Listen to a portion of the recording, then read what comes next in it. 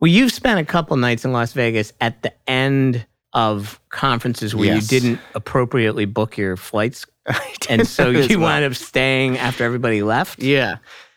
Those were some of the bleakest nights of my life.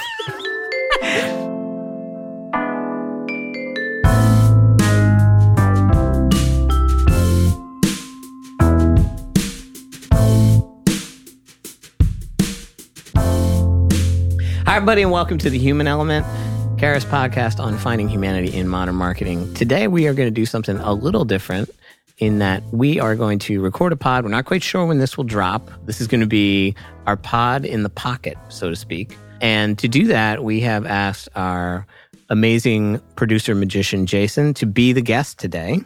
And the reason why we did that is because he has been in and around the audio and podcasting space for a really long time and has a great perspective on sort of the state of podcasting. So this is Pod in a Pocket. You like that idea? I don't hate it. See? Chelsea, you want to go first? I mean, not really, but I will. I will. I see. We're starting off as we normally do. B2B podcasting. You know, you work with a lot of clients who are like us. Is it continuing to increase the number of businesses that want to be in the pod space? The number of everyone who wants to be in the pod space has been growing, so businesses are certainly among that number. The biggest increase has been in the fluency of the conversation with business clients. It used to be something that people would bring up mostly because of their interest and with less understanding of how it fits into a marketing portfolio or a content marketing strategy, but more that they like them and they would like to do them. They also used to be internal, most of them. And I count myself among the small number of people who helped some clients figure out that external is generally better for content marketing. I mean, that's something I've been hammering for a decade plus. But the fluency with which people will talk about how audio and podcasts in particular can help out a variety of their marketing concerns has been what has changed the most with business clients. Interesting. You know, if you look back, let's call it the past 5 years, Serial gets launched 4 or 5 years ago. And that is really what put podcasting on the map, right? Pods existed before then, but I mean, the mass sort of rush to be in the space, I think, can be traced back to that particular piece of creative. What are the things that you've learned that are sort of your tricks of the trade? You know, if you had Jason's list of 4 or 5 things, we've talked about this when we first started this pod, what would those things be? So there's probably 3 things that I think are helpful to focus on that feel like tricks. One is that you should start most content creation processes by figuring out your specific strengths as an organization and making things which play to those strengths. Podcasts are very flexible, which means that as a medium, it tends to be good for most organizational strengths, but it really helps to know what you're going to be leaning on that you as an organization can bring to not even just make you stand out in a marketplace, but make the content that you are putting together specific to what you're good at. So, for example, a lot of organizations' strengths lies in the internal people they have and the intelligence of them, and most organizations will suggest that they have great people. It's a good medium for that. Organizations also have access to other organizations, people who will pick up the phone, say yes, come in. They also have physical locations and spaces. Like, these are all things that you have to list as advantages when you're going into a marketplace. So there goes our competitive advantage. Yeah. Was that a shot at the people or the physical space we occupy here on 42nd Street? Both. Yeah. Well, when you're stuck with us, you got to go to your second trick of the trade, which is to care about post-production.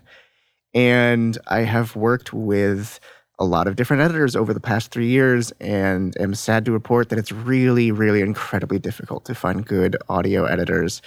And a lot of places still don't believe that they should edit. They think that these things sound crisp and clean and perfect because the people involved are crisp, clean, and perfect. And the mythology around that has gone down over the last few years, but that's still something that some people labor under. So that's the second trick of the trade, is actually care about that. Realize that the editorial team you're putting in place to make these things has to have a doubled skill set that's both editorial and technical. They need to be able to write and understand language and how to piece it together, as well as the technical aspects of cutting together audio. And that's difficult to find, but if you actually care about that, that'll put you in rare company. I like the fact that you said challenges in the beginning. Uh-huh. Recognize your challenges and almost have audio and the podcast world or landscape solve for some of those, right? Mm-hmm. If you look at the challenge that we were facing with a thought leadership industry, how do you get on the space in the quickest amount of time without being irrelevant anymore? How do you work with external market and stay relevant in that? It really is podcasts. And I think it's a quick solve. And it's really interesting how you said that the first thing is recognize your challenges and almost have audio solve for that. Because the strength of audio, I believe, is showcasing the nature of the people involved. It turns out if you have people worth being showcased, it really can solve for a variety of problems because ultimately companies are selling their people at some level or the other. Even companies that are making robots are selling the people behind those robots. And whether there's an eminence issue that you're trying to solve for an individual or for a brand, whether it's a marketplace of ideas issue, if you want to be in the conversation, if you want to lead the conversation, if you want to go for just better spent eyeballs in a marketplace of generally clicks mean you're doing something well, it's really flexible for all of those things, which reminds me of the third thing. The third thing to think about is that distribution is a different thing, something you need to focus on. You need to know your strengths, know your challenges, play to that, use the organizational tools you have to set yourself up in good standing. You need to care about production and actually edit the damn thing. And then you need to realize that distribution is its own step, and building a good thing will not distribute itself.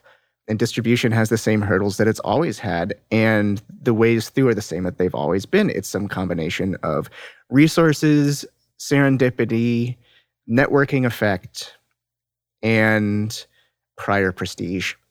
It's the same. And there's no longer really much flat market or meritocracy in the content world anymore, which is a different story and a bit of a sad one. But in a place where every feed is algorithmic, that just doubles the power that these tools to have to the top have, for better and definitely for worse.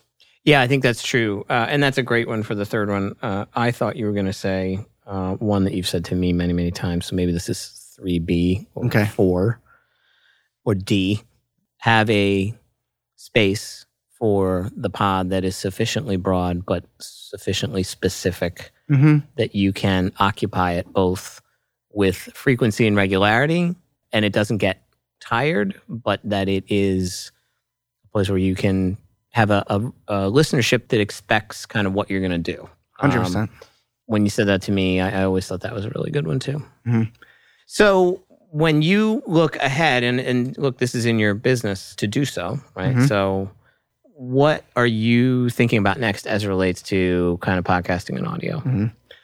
There's a production edge that remains to be had for people who care about production the way that I do. And so I think about how to maintain that edge in a world where a lot of money is coming in and a lot of new players are having opinions on how audio can and should be made. So one is, how do you maintain your edge for doing it well?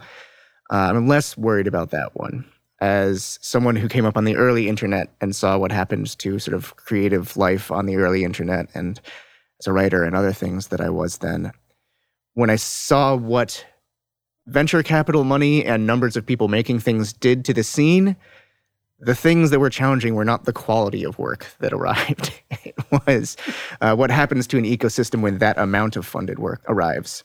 And so that's what I plan for when I look ahead, is what happens to a more monetized content ecosystem as far as the quality of the content when the quantity skyrockets and the incentives get bent in certain directions. So what happened with online writing and, more broadly speaking, blogging and online community was that when your meritocratic platforms change the way in which they disseminate things and shareholder money is at stake, certain types of content creation are obviously incentivized. And it's ones that are measurable. That's why the entire ecosystem is measurable right now in still painfully terrible ways, which isn't something we knew 10 years ago. This isn't new that banner ads and clicks aren't the ways to think about things, but we just don't have better ways, and shareholders need very specific ways. Anyway, when that happens, things tend to coalesce into very specific content silos for how things get made.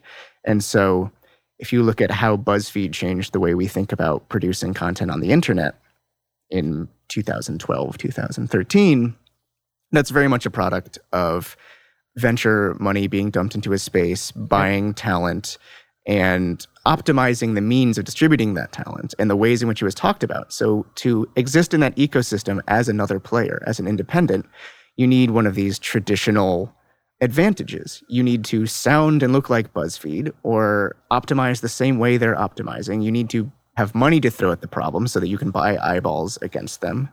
Or you need to already have a brand so large that you're not particularly worried about the market share BuzzFeed is taking away from you. Yep. The competition in that space from 2012 to 2016 basically sunk the online content market and as a viable place to have sort of anything interesting being made. And podcasting is now at an inflection point that might look a lot like that.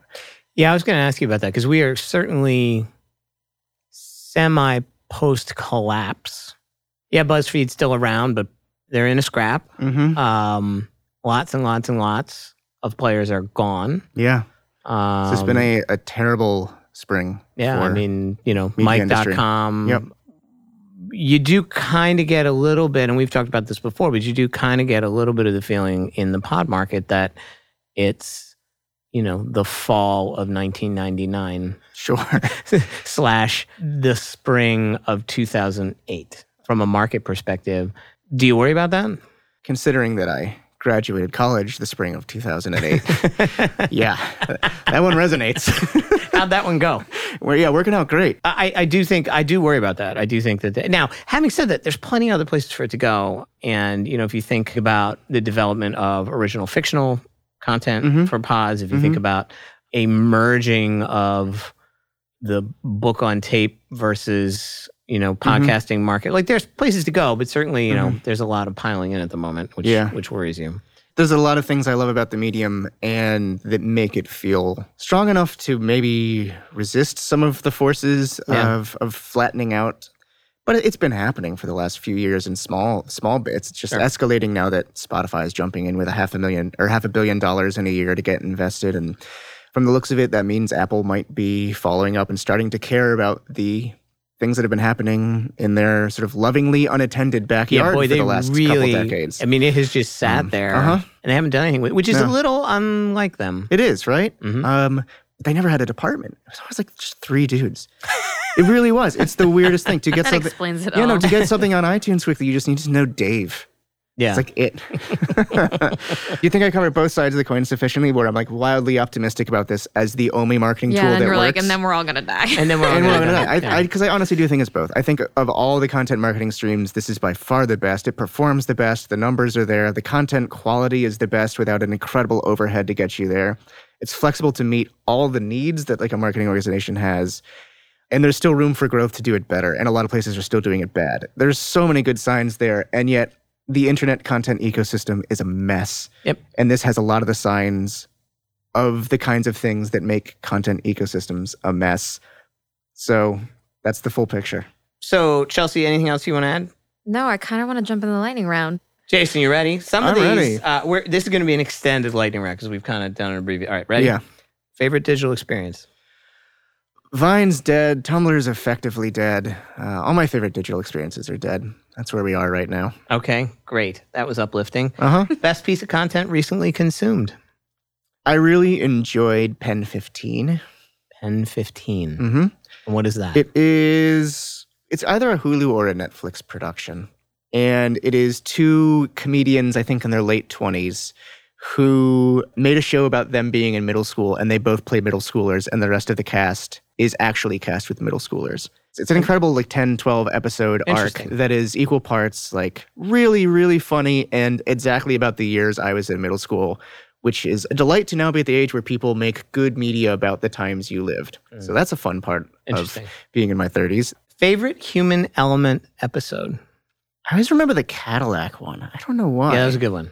Yeah. They were great energy with those two. And I think the thing, just the partnership between the two were I think that's one of the early ones where it really clicked that, the name The Human Element had a few facets to it that when they work together are really a fun thing. When the people involved know and care about each other and care about the work that they're doing and the work they're doing is human-centric, that's a good show. I think that's right.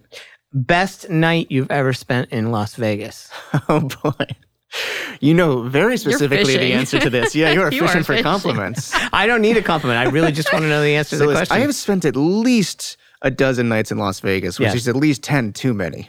But the best night I did spend there was my birthday a year ago. Yes, where Robert, and let's plug another great podcast.